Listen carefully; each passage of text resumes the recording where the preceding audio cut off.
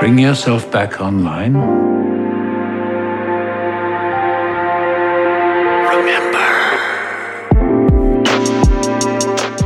Welcome back to Freeze All Motor Functions, a Westworld podcast that doesn't sound like anything to me and doesn't take itself too seriously, presented by Bolin Media. I am your host, Jared Borislow, joined this episode not by Ross, who had something come up, but by the woman who once accidentally read the entirety of Encyclopedia Britannica solely because she forgot one minor detail of the Barbary Wars, Serena.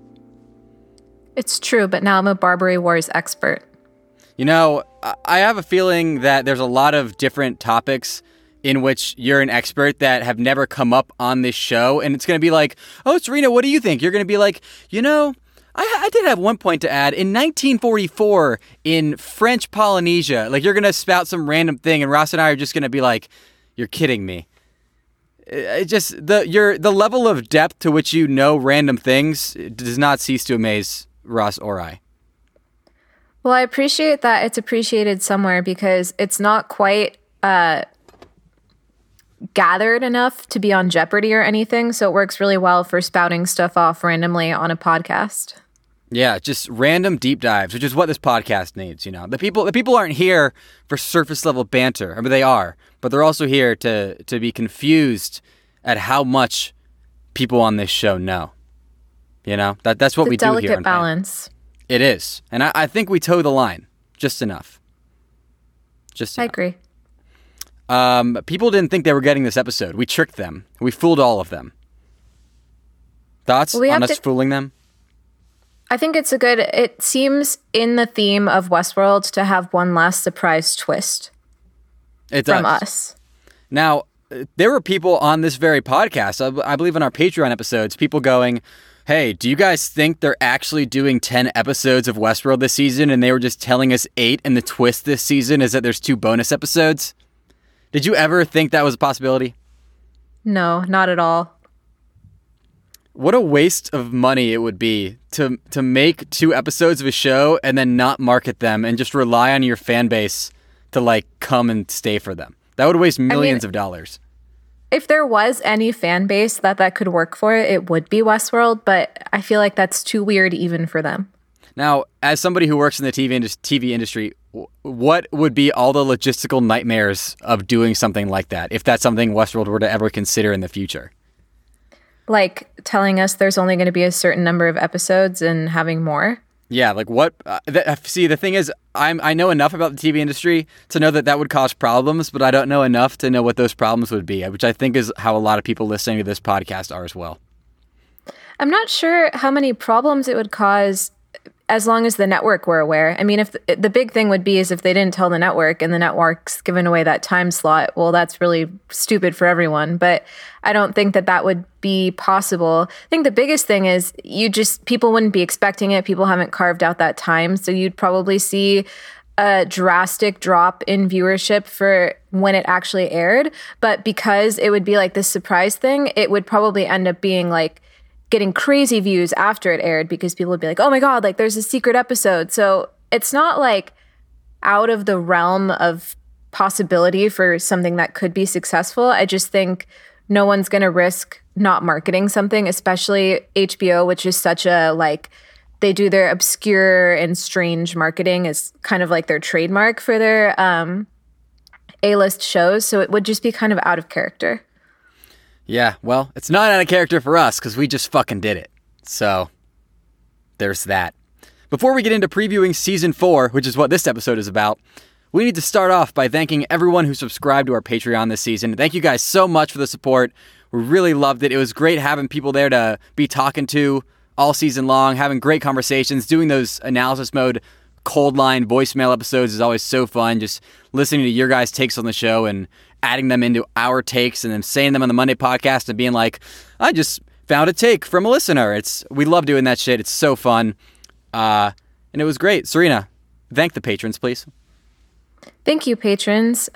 You mean everything to me. And I'm so glad that I got the chance to interact with a lot of you guys via Patreon or people who reached out on Twitter. Thanks for subscribing. I'm unemployed and your generous donation is helping keep me afloat in these strange times. Thank you guys so much for the support, and we hope you enjoyed the laundry list of content that we put up this season. I still don't know what laundry list means. I've never made a list of my laundry. As Ross was saying, I don't throw a pair of pants in the hamper and then go, all right, 1 pair pants on my list of, I just throw it all in. Here's how I do my laundry. I do not separate lights and darks. I think that is for the birds. I have never done that. I will never do that. Here's what I do. I put all the clothes into the laundry machine as full as it goes. I put in 1 Tide Pod, and I get another Tide Pod out for me to eat while I'm doing the laundry. So I go 1 Tide Pod in the mouth, 1 in the laundry, the washing machine's mouth. And then what I do is I get one of those Gain those Gain sheets, right? It's like the color catchers. I get one of those color catcher sheets and I throw it in and I go, this is your problem now, bucko. This is your fucking problem. You better soak up all this color so my white shirt doesn't turn pink. Wait, you put the dryer sheets in with the wash? No. These are called color catcher sheets, and they're made to stop clothes colors from bleeding in the washing machine. I then also put dryer sheets inside of the dryer, but I do not put. I'm not a crazy person who puts dryer sheets in the washing. That's what I thought you were telling me. No. This is how next level laundry I am. I go color catchers. Okay. Anyways, all that is to say, speaking of Patreon giveaway winner Samuel Patterson is still awaiting his personalized message from a mystery Westworld cast member, and I'm proud to announce that we have received it and we will be playing it right now. Without further ado, Mike, please play Samuel Patterson's mystery cast member personalized message that he gets for winning the Patreon giveaway this season. Oh. What's up? Who is? Oh, is that you, Samuel? Samuel Patterson. Samuel Patterson. What's up, Samuel Patterson? Lewis Hertham here, a.k.a. Peter Abernathy from Westworld, but you know that. What I know is it's your birthday. It's your birthday because Jared told me so. And he gave me the honor of wishing you a happy birthday. And as a Westworld fan, I am so happy to do that, buddy, because we love our fans. So happy birthday. Happy birthday. I hope you have a great birthday in the middle of this apocalypse. And, we do love our fans, but we insist on certain things. We demand certain things from our fans. We demand loyalty from our fans. Are you loyal, Samuel? Are you? Because if you're not,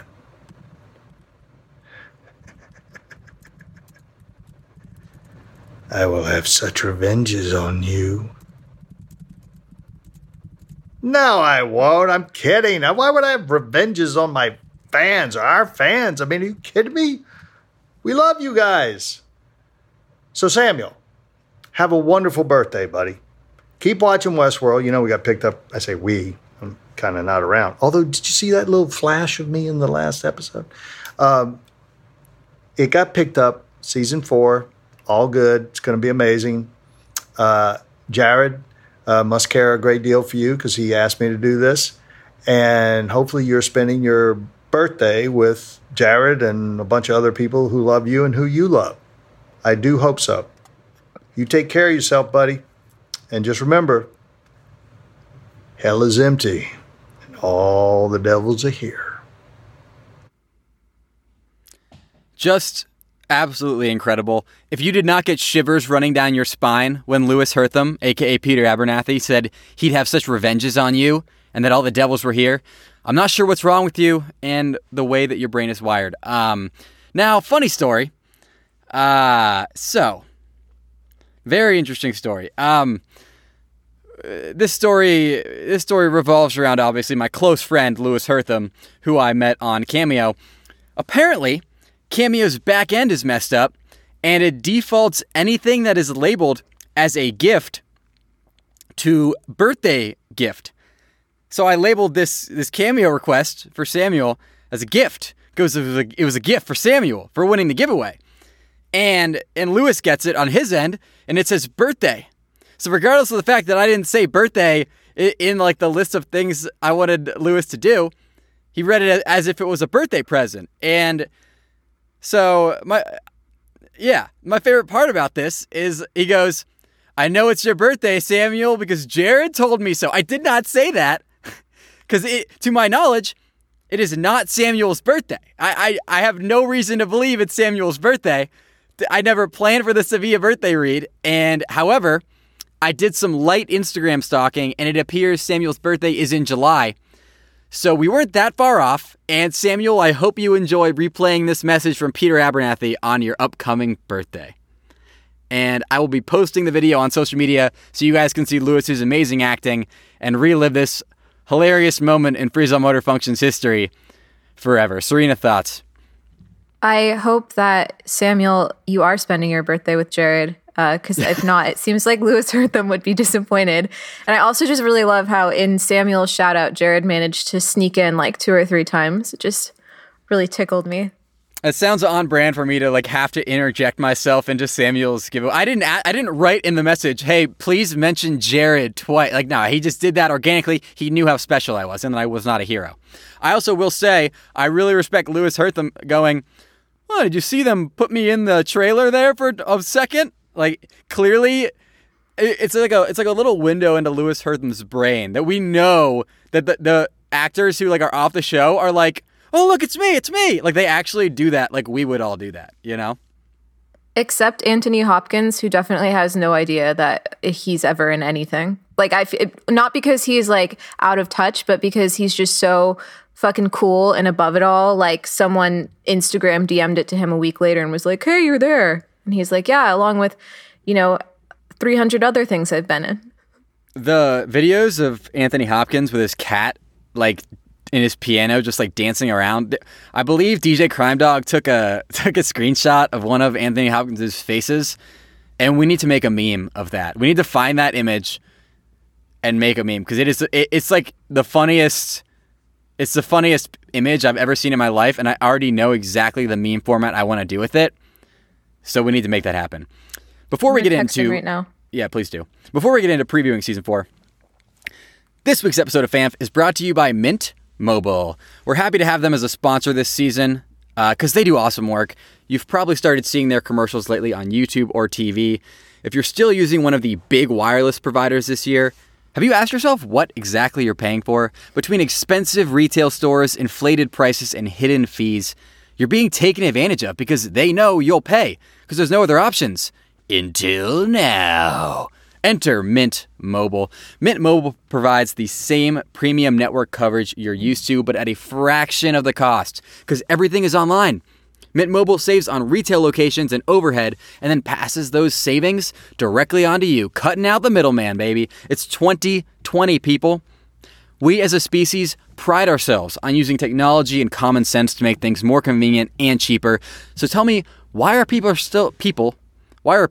also, Peeping Toms, everybody is still shopping for wireless providers using the exact same non-user-friendly, expensive, broken system that's been in place since the early 90s? It makes no sense. We're modernizing everything in our society, and it's time for phone service to be modernized, and Mint Mobile's doing that. I received my Mint Mobile SIM card, and this company has it figured out. The SIM card that they send can be transformed into 3 different sizes depending on which one the phone you already own needs, because you use the phone you already own. And it's really as simple as paying $15 a month, inserting the SIM card, and starting to save astronomical amounts of cash immediately. I believe this is the beginning of a massive shift in wireless providers, and Mint Mobile is at the forefront. Now more than ever, we could all stand to have some extra cash on hand. Let's just be real. And switching to Mint Mobile is a great way to ensure that you do just that. Mint Mobile makes it easy to cut your wireless bill down to just $15 a month. Every single plan comes with unlimited nationwide talk and text. With Mint Mobile, stop paying for unlimited data that you'll never use.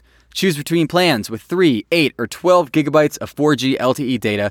Again, use your own phone with any Mint Mobile plan. Keep your same phone number. along with all your existing contacts. It's such an easy transition. Really, guys, try it out. Ditch your old wireless bill. Start saving with Mint Mobile to get your new wireless plan for just $15 a month and to get that plan shipped to your door for free. Free! Go to mintmobile.com/freeze. That's MINTMOBILE.com/freeze.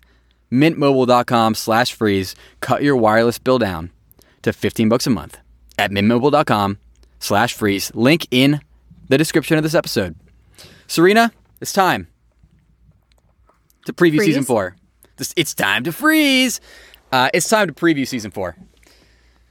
So, the first thing I want to do here, to look where we're going, we must look where we're at right now, okay?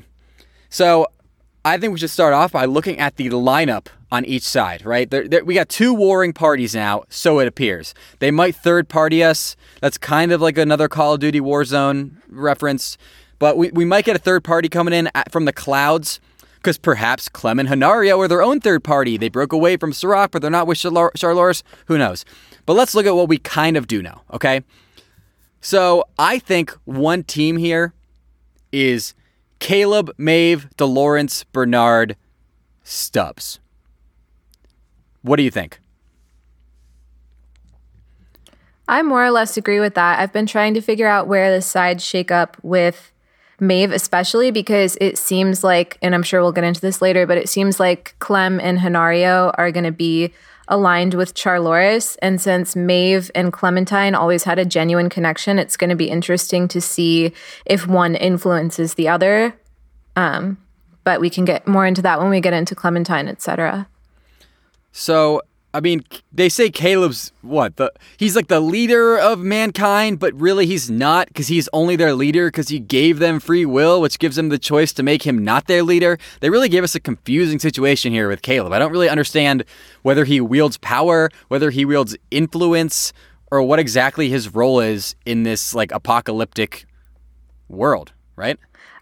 I have the same question, and I'm also wondering, like, who do we think he's going to replace in terms of screen time? Because we didn't see a lot of him this season, and what we did see wasn't, like, spectacular. So I wonder if his performance is going to influence what his story arc is going to be, or if they planned, like, more of an arc for him, and then they're, like, he's going to be better when he comes back. Are they A/B testing Caleb? Is that what you're suggesting, that they're A/B testing Caleb this season, and they're like, okay, either he's the leader of all mankind, or we make him a Joe Schmo? Well, it's hard because a show like Westworld is definitely have their season arcs planned out long before they are shooting a season. So I'm sure that they already have like an arc for Caleb planned, but as is typical with most TV shows, someone's like how the audience reacts to a new character does often influence like how much they get to be a part of a show. But that's definitely more true with like a sitcom or something where characters can be more easily written out.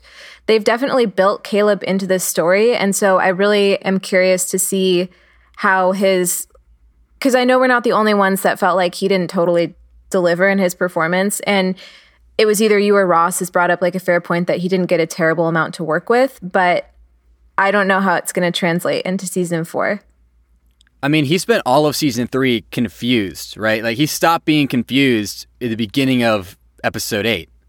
That's like the first time the majority of the shots of his face were not him being confused, and I would say probably half of them still were that. So I just don't understand what a non-confused Caleb looks like, right? Like, it's not like we see him as this character who has all this drive and all this conviction. We've seen him as a character who's just bumbling and stumbling his way into trying to understand what his existence is about. And we still haven't seen that side of him. We still have never seen a Caleb, even in the last scene, Maeve is explaining to him how he should be feeling. Like, I just don't understand the next step for Caleb. He'd have to be a completely different, like, character who's sure of himself, unless he's just going to be the same guy questioning everything during the apocalypse. I don't know what way they can take him that's going to make me, like, super happy with him.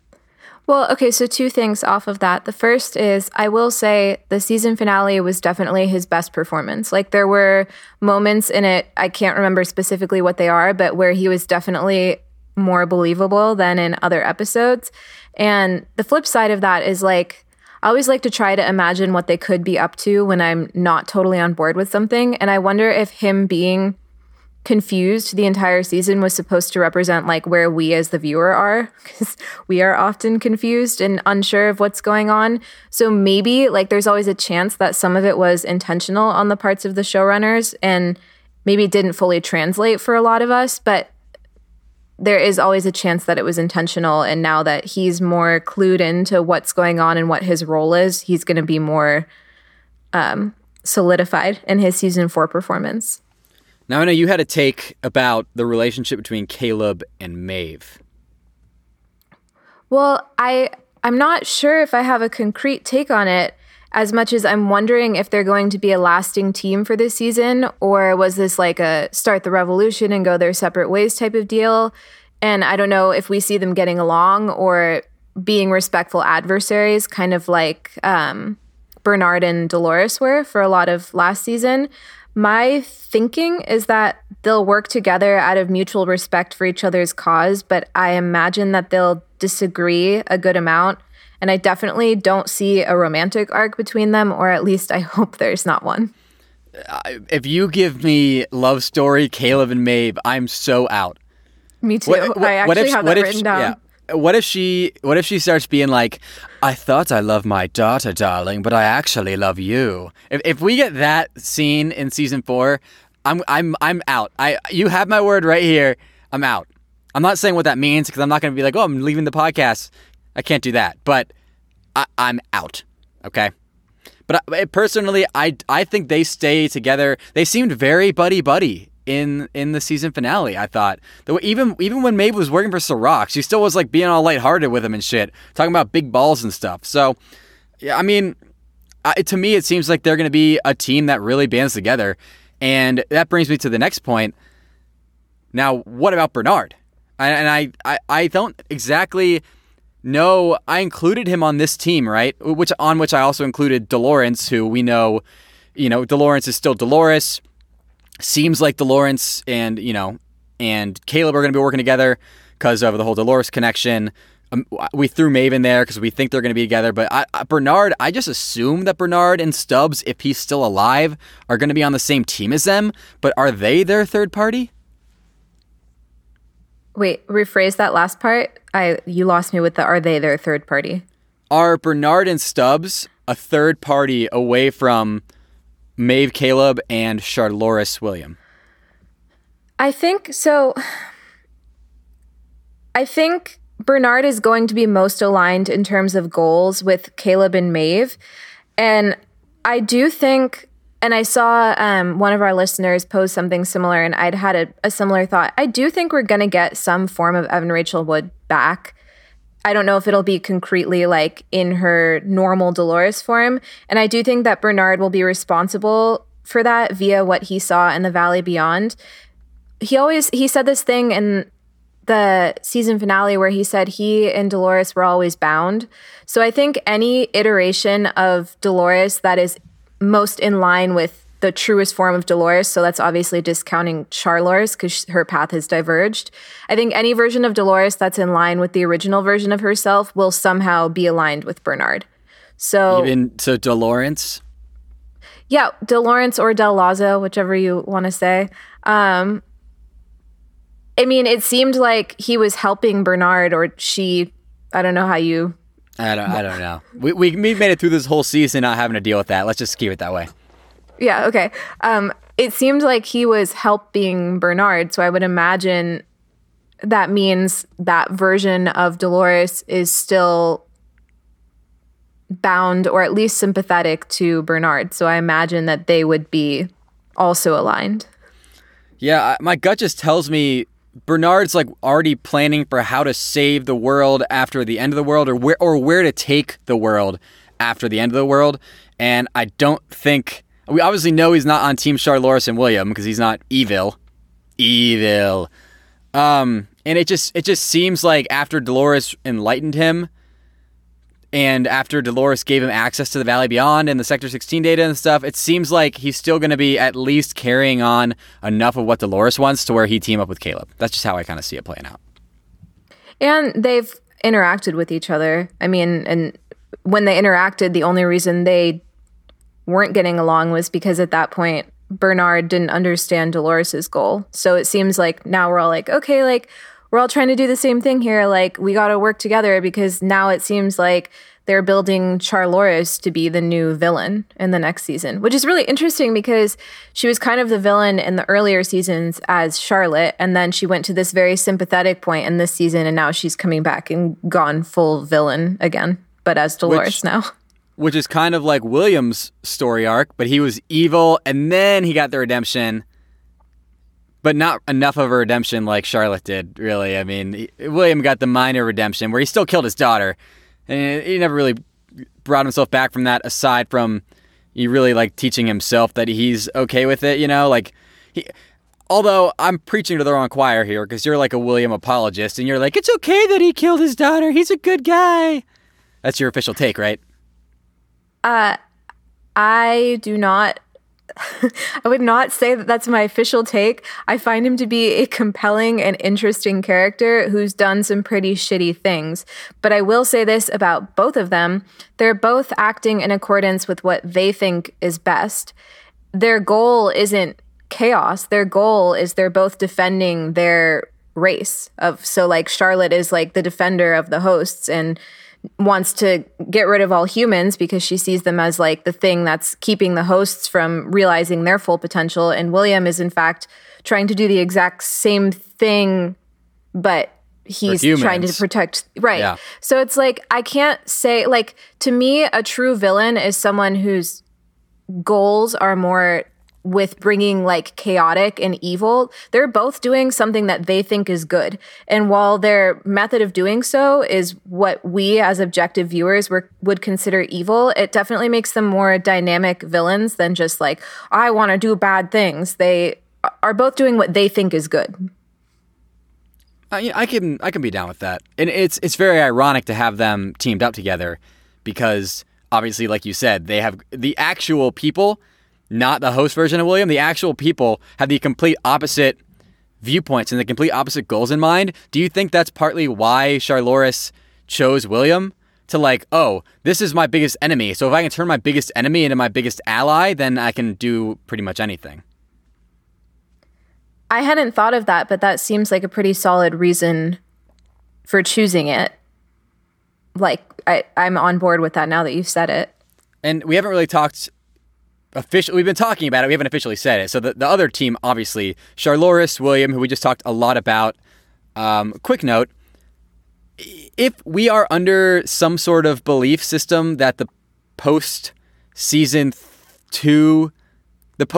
scene from season 2 with the fidelity test for William was being done by Charlotte before the post-credit scene of season 3, how was Charlotte able to do... To me, the timeline doesn't match up there, because how would she have been able to do all those fidelity tests in between when that car exploded and when the Man in Black came to Dubai? It seemed like there was only a matter of days or weeks there. And I feel like, I don't remember exactly, but isn't the post-credits scene, don't they say that they've done a ton of fidelity tests on William at that point in the post-credits scene of season 2? Don't they say, like, this is a lot of tests we've done, yada yada? Yeah, I don't remember if they gave a concrete number. I don't think that they did.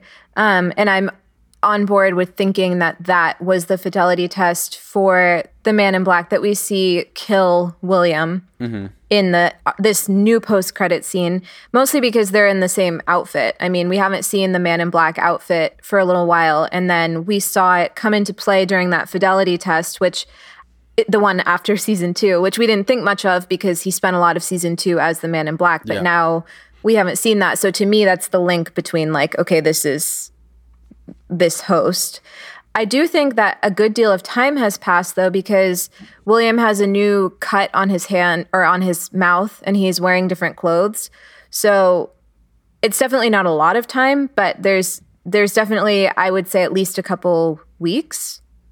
I have no idea how fast a fidelity test takes to run. You know, if they're doing it in a simulation, we know the simulations can run faster than normal time. So maybe they did all these simulations in just those weeks or so. I love the idea of that fitting into the storyline so beautifully, because that like takes like it's just another little victory we have as viewers. Like, oh, okay, finally we have the answer to the post-credit scene for season 2. So I really want to believe it.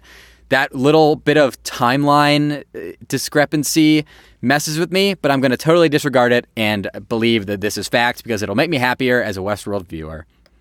Well, and I just have... Oh, go on. Sorry. I just have to think, we have to remember that with all its twists and turns, I think I might have said this before, but at the end of the day, they are still trying to make good television. And if people are too confused all the time, and if there's too many loose ends left untied, people are going to start to get frustrated. And there's already a degree of that going on. So I think a lot of people wondered all season, what about that post-season or that post-credit scene from season 2? And you have to think this was their way of tying the knot because that is very satisfying for a viewer. And there are still a lot of things left open-ended. So I feel like in order to make good TV, they have to give us a couple wins. Mm-hmm. So that's at least what we're supposed to think for now. And if they decide to like twist it again, like that's neither here nor there. But I think we're supposed to think that that was tying the knot on the season 2 post-credit scene. It would be much more satisfying. I do agree. Now, to close out that team, do we think Clem and Honorio, you have to imagine they're still in play, or else all of that buildup that they did of like, oh my God, Clem's coming back for one scene. I don't believe that. Charlotte, we know Charloris tipped them off, so there's a connection there. If Clementine and Honorio are no longer bound to Serac, because now that Rehoboam's dead, they might have some sort of free will, right? I am to believe that they would join forces with Charloris because of their connection that they had. So, do you feel comfortable saying that they are on Team Charloris for sure? I would say it's I think that they're going to be people like, yes, because Charloris needs a team, and she definitely seemed to be working with them in the penultimate episode of season 3. But I do predict that there's going to be some interesting turns because both Honorio and Clementine had a strong relationship with Maeve. And I don't know if that means that Maeve would be a force that's able to reason with Clementine and Honorio. Maybe like as the seasons, like the next season is coming to an end, like she could be a factor to try to talk them out of like this plot of destruction that Charloris seems to have, but I would assume that they will begin the season at the very least on the team of Charloris. I agree, and we also have the idea, I mean, there's a host army, apparently. There's like a Attack of the Clone Wars situation going on here, where we see a bazillion printers going off with Charloris, so I guess she has a host army, or is in the process of making a host army that's going to be on her side. I mean, that's seems to be what they're pointing us to there. And what's interesting is, so if she has the Sector 16 data, that means she can make human replicas using hosts. So do we think that she's printing off a bunch of existing humans and she's going to keep replacing them? It until seems they're like all hosts? Well, and if you think about it, the people that came to the park, it's expensive. So there's going to be a lot of powerful people who are coming there. Obviously, it's everyone. Like you have people like Caleb. Oh, that's an interesting thought too. Like Caleb's data is in Sector 16. Like there is definitely a chance that she could build like an evil Caleb bot that gets replaced at some point. But there would definitely be a temptation to replace powerful people. And they have like a lot Jerry. of powerful people. Like fucking Jerry. Didn't Jerry die? Jerry?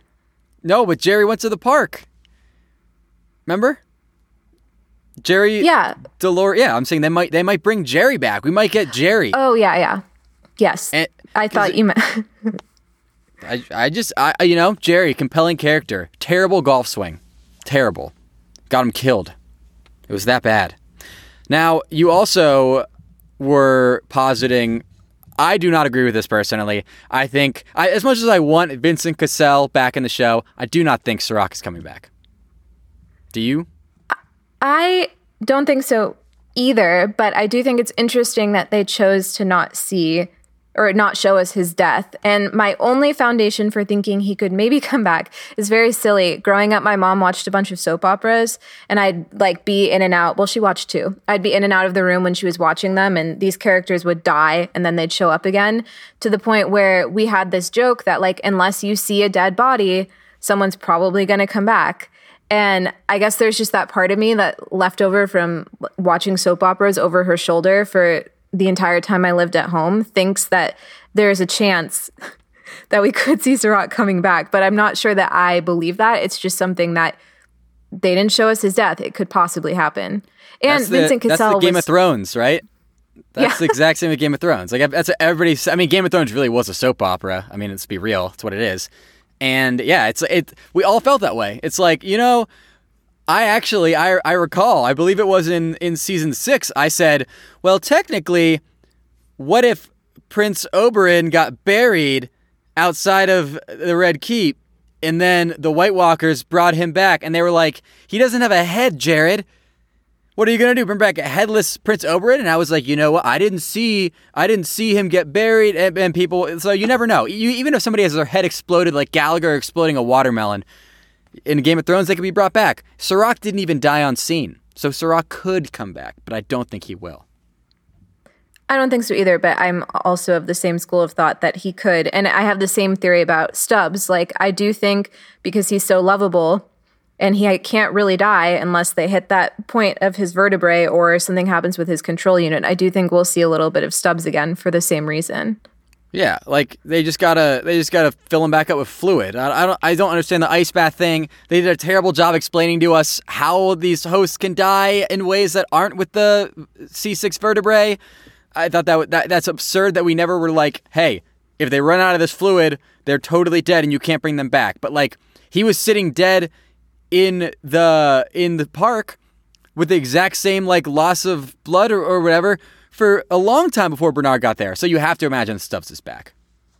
Have to. I think not only do we like him, but I don't know if there was something I read at some point, but I have a feeling that the showrunners really like him too. And I don't think that his story is over yet. We haven't gotten enough Stubbs, realistically. He's like the epitome of a side character in that show. There's never been a time when he was like the focus. It's funny, too, because he's also kind of like the side character of the Hemsworth brothers. Like, he's the forgotten Hemsworth brother. Fucking and I've flame always that had man. Jeez. No, I've just had this theory that there's like this very meta, like, people forget that Luke Hemsworth is a Hemsworth. And I feel like there's a lot of weird tie-ins with who Luke Hemsworth is, like, in the world of, like, acting and who he is in the show. And I really love him, so I hope we get to see more of him. You think he's projecting into that character? No, but I do think that Westworld, this is something I haven't said before, and so I'm glad you brought it up. I do think Westworld plays on the subconscious perception of actors and who they are in other roles. So, like, we have a lot of people who have occurred as other people, obviously, because they're actors. And I do think they play on the subconscious perception. Like Vincent Cassel, having in all his previous roles, very much fed into, like, my perception of him as Serac. And, like, Aaron Paul, like, there's a lot of Jesse moments in the season, especially with like genre, this whole episode where he's on like a drug trip. I think they do play on those perceptions. You think Westworld is subconsciously bringing out parts of the actual actor in the character? No, who the public perceives them as based on their previous roles. You think Westworld is bringing out the subconscious perceptions from the viewers? This is the most Serena take. I love it. This is so much meta brain shit going on. So you think the showrunners know what viewers think about the actors, and they kind of tie together the actor with the character? Do they do that so the viewer feels more good about the role, or so the actor feels more comfortable and can thus act better? Or both? Or neither? A little bit of both. I think I wouldn't say they know what the viewer specifically thinks, but you are going to know what public perception of someone is, and you are obviously going to know what their previous body of work was. And I think, I mean, a lot of people, it's not out of the realm of like what we know that people get typecast. I don't think it's quite typecasting, but I do think almost every character that we know definitively from somewhere else has had some tie-in to that previous character in Westworld. I mean, think of what they did with Grand Theft Auto and how like Rebus, like, like played basically like an NPC in Westworld. Like there's just a lot of that happening. I wish I had better examples of it right now. Like maybe I'll write another column and try to figure out what they all were when I thought of this before. But I think happens. I think I speak for all the patrons when I say you won't. Okay. Is that a challenge? I mean, imagine if it wasn't a challenge and I was just saying, no, Serena, you won't. You won't be doing that. Like obviously it's a challenge. I'm not just like an asshole over here telling you that you're not allowed to do things. All right. Well, I'm going to try. I know I have it written down somewhere in the depths of old season notes, and it might have just been something quick, but I will go back and try to find these connections that I've thought of before. There we go. Today's episode of FAMF is also brought to you by Raycon. Whether you're working from home or working on your fitness, you want what you're listening to be what you are listening to, not what the people you're quarantining with are listening to. Because only you listen to good stuff. They probably listen to bad stuff. That's just how it is, you know. You listen to the best stuff. Everybody always thinks the music they listen to is best, so you want to listen to the best music, or podcasts, or anything. Everyone needs a great pair of wireless earbuds to do that with. But before you go dropping hundreds of dollars on a pair, you need to check out the wireless earbuds from Raycon. You already know Raycon starts at about half the price of any other premium wireless earbuds on the market, and that they sound just as amazing as other top audio brands you know. But their newest model, which I own and love, the Everyday E25 earbuds, is their best model yet, for sure. 6 hours of playtime, seamless Bluetooth pairing, more bass, and I mean more bass. They're pumping the bass in there. A much more compact design that gives you a nice noise-isolating fit. These things are incredibly comfortable. They're perfect for on-the-go listening while I play disc golf or go for a run, perfect for taking phone calls or doing conference calls, or listening to this very podcast. One amazing feature that I love is that they come with different ear cup sizes, so people with smaller ears like me, J-Bone, never again must feel the pain that comes with earbuds being too large, and then you take them out and your ears are like, put them back in, and then you put them in and they're like, take them out, and you're just in that weird limbo. That's not what you get with Raycon. These things, you make them sized to your own ear. It's amazing. Truly amazing. Unlike other wireless earbuds, they're stylish and discreet. There's no stems poking out or wires dangling to distract people during video calls. The company was co-founded by Ray J, and celebrities like Cardi B and J.R. Smith are obsessed with Raycon. You need to see what all the hype is about, and I promise you won't be disappointed. You can pop them in and listen to us while doing any number of household chores that you're putting off right now. We're all doing that. And it's going to make your chores 1,000 times more bearable. So, now is the time to get the latest and greatest from Raycon. Get 15% off your order at buyraycon.com/FAMF. That's buyraycon.com/FAMF for 15% off Raycon wireless earbuds. buyraycon.com/FAMF. buyraycon.com/FAMF. Link in the description of this episode. Shouts to them. The product is great and they support the show. We love you, Raycon. Now to close off, got a few final thoughts I want to run through, okay? First off, how much of Season 4 do you think will be Dubai-based? It was on the poster for Season 3, and they didn't even mention it. I feel like we're going to get a decent amount of Dubai / Middle East coming in here, because it seems like they like that kind of futuristic architecture vibe. Plus, they made a point to show us there's a Delos lab in Dubai. I kind of feel like we might get a lot of the season there. What do you think? I could see it. I think it'll definitely jump around because we left Caleb and Maeve in LA. But this season was structured jumping between roughly 3 locales. And I wouldn't be surprised if they kept that structure for the next season and if one of the main locales was in Dubai. So I'm in on that. Next question. How do we see the Valley Beyond come into play in Season 4? I think that pretty early on in Season 4, we're going to get to see what Bernard discovered in the Valley Beyond. And I actually will go so far as to say, I think there's a very good chance they stretch out Bernard's experience in the Valley Beyond for the entirety of Season 4, and to where a big twist is going to be getting the full picture of what exactly went down when Bernard was in the Valley Beyond. I think they might give us bits and pieces sprinkled throughout the season. And then finally it's like, oh, this is what Bernard discovered in the Valley Beyond, and this is how it relates to all of the stuff you've been watching as this season 4 has unfolded. I hadn't thought about that, but I like that for structure. I think we'll have to get a good chunk of it early on to see like what caused him to wake up.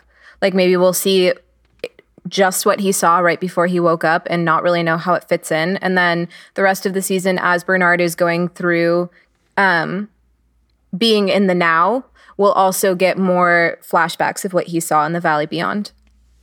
First crackpot theory for season 4, right here. Ready? Bernard woke up from the Valley Beyond because he had to pee. I really Serena's giving me a huge thumbs up. She's going, yes, great theory. I know. See, I just spout these things out. It's crazy. No other podcast is doing this. They're not. Next question. How do we see the Sector 16 data come into play in season 4? I'm pretty in on the idea that not all, but at least a significant chunk of the people being printed behind Charlores are Sector 16 data replacements. I do think that's what's going to happen as well. I think that's why Charlores is like, you're right on time. She coaxed William into coming to her so she could get the data, start replacing humans with hosts, which is funny because that's what we all thought season 3 was going to be about. So it's kind of weird that now we're going back to saying season 4 is going to be about that. But I mean, it's much better suited now. That before Dolores had 7 bodies. You can't replace 7 bodies and make a difference on the world. Now we see that Charlores is capable of doing that hundreds, if not thousands of times. Well, and we also have a villain that's far better suited for it. I mean, we knew that Dolores was angry and that she wanted to do some shit. But when Bernard said, like, Dolores is built with a poetic sensibility, it honestly tied a lot of questions I had about why her character would do that together. Charlores is a complete divergence. So it's someone who's definitely better suited to be building an evil army of human replacement AI. Yep, indeed. So that's the setup we got for season 4. I have 5 predictions here. I call them predictions. They're things that are going to happen. And I'm just going to run right through all 5 because I want you to take mental note and like in your brain, I want you to be able to go, oh yeah, like all those fit together. That's what's going to happen. And you're going to start thinking to yourself, oh my God, I don't even need to watch season 4 now because J-Bone has just predicted all of it for me. Don't think that. I'm not a prophet. I just really take things and call them how I see them. So here we go. J-Bone's locks of season 4. Charlores puts herself back in Dolores' body. That's 1. 2. William finally redeems himself at the end of the season before exiting the series. Prediction 3. Bernard and Caleb clash because Bernard tries to take the lead with his Valley Beyond knowledge, but Caleb wants free will to be in charge. Prediction 4. Bernard convinces Maeve to stop caring about her daughter by tying that together to his experience with his son Charlie. Finally, season 5. Wait, not season 5. Prediction 5. Take 5. This take is about season 4, not season 5. I'm not going 2 seasons ahead here. I'm not crazy. Season 4 ends with Star Wars Attack of the Clone vibes with a massive host army that's created that leads us into season 5. I made this last prediction before we determined that Charlores is replacing people, but I stand by it because now I have 2 takes that are both in play.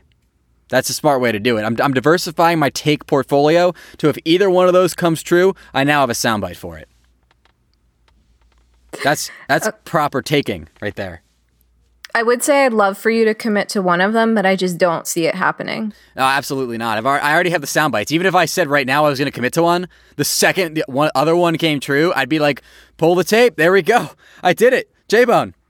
Do you have predictions for season 4? My biggest prediction was what I just said about the Sector 16 data being used to create human replacements, and that I think we will see Evan Rachel Wood again in some form. I really think they're pulling a fast one on us thinking that she's gone. I don't think it'll be right away. I think it'll be about mid-season. We'll get a little bit of her back again. Those are probably my only 2. And I have to say, I also predict that nothing will ever convince Maeve to stop caring about her daughter. They are so married to that plot point. I would love to see it, but I just don't see it happening. If I could ask one question to Lisa Joy and Jonathan Nolan, it would legitimately be, why are you so married to the Maeve daughter storyline when it's so clear that nobody takes emotional stock in it? That's my question for them. They're parents. I have to wonder, like, if I asked, like, a parent, would they be more sympathetic to that plot point? I think parents are just like, the worst thing that could happen is losing your child, and I don't understand it because I don't have children. So their parents, that's probably why they're like, this would be the biggest horror ever. And my response is lame. That does it for this episode of Freeze All Motor Functions and this season of Freeze All Motor Functions for real this time. We don't know when we'll see you again, but follow us on Instagram at Freeze All Motor Functions and Twitter at Freeze All Motor for updates on the show and what we're doing in the off season. Finally, if you enjoyed this season of FAMF and want to support the show, just because you had a great time here with us during quarantine, it was freaking crazy, but we made it through together. There are 3 major ways that you can support FAMF right now. First off, support our sponsors. The more you support them, the more likely they are to stay on as sponsors. We love all our sponsors this season. We love to have them back, so supporting them would be awesome. The second thing you can do is rate us 5 stars and leave us a nice review on Apple Podcasts. You know? Nice reviews are great. They help us next Westworld season, when people are looking for Westworld podcasts, they're going to look for one with good reviews. And if you write us a good review, it helps grow the show. Plus, it's a free way to support us, you know?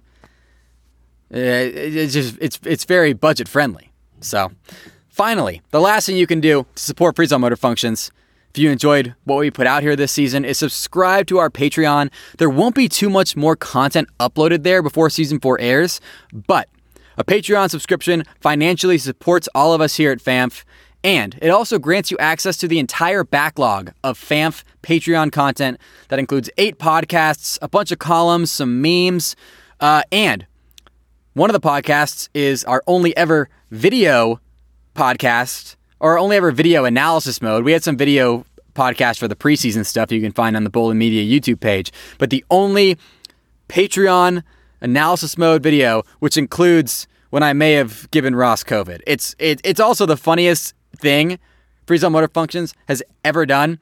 It is the most unhinged video on the internet, I think, and you can only see it if you're on our Patreon, which is great.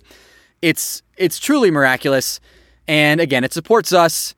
If you subscribe to our Patreon now, you support FAMF, you get more FAMF, everybody wins. Serena, thank you for joining us here this season and on this episode. Thank you so much for having me. Like I said last time, it was a ray of joy and a very strange and dark time. So thanks for letting me be part of it. Of course, where can the people follow you on social? I am at Serena_Therese, which is THERESE, 3 E's, non-consecutive, on every form of social media. Twitter, Instagram, those are probably the only ones I have. And Sam, do let me know what Photoshop you want. Oh, yes. Hit Serena up. Get the Photoshop in, and we'll post it on our social. Time for the NPR-style sign-off, the last one of the season. Enjoy it. Savor it, everybody. Freeze All Motor Functions has been brought to you by Bolin Media and hosted by me, Jared Borislow, along with Ross Bolin and Serena. This show is remotely produced by Mike Moody of Permanent Record Studios in Austin, Texas. Special thanks to Phil from DC, a.k.a. Schnapple, on SoundCloud for our intro music, Brad Hess for our outro music, and Serena, who does insanely awesome Westworld and Freeze All Motor Functions themed memes and Photoshop work you can find on our Twitter at Freeze All Motor, Instagram at Freeze All Motor Functions, and at patreon.com/Freeze All Motor Functions. Thank you so much for joining us this season, everybody. We loved having you. We hope you enjoyed the show. Have a great summer, and I guess like year and a half, too. Bye, everybody.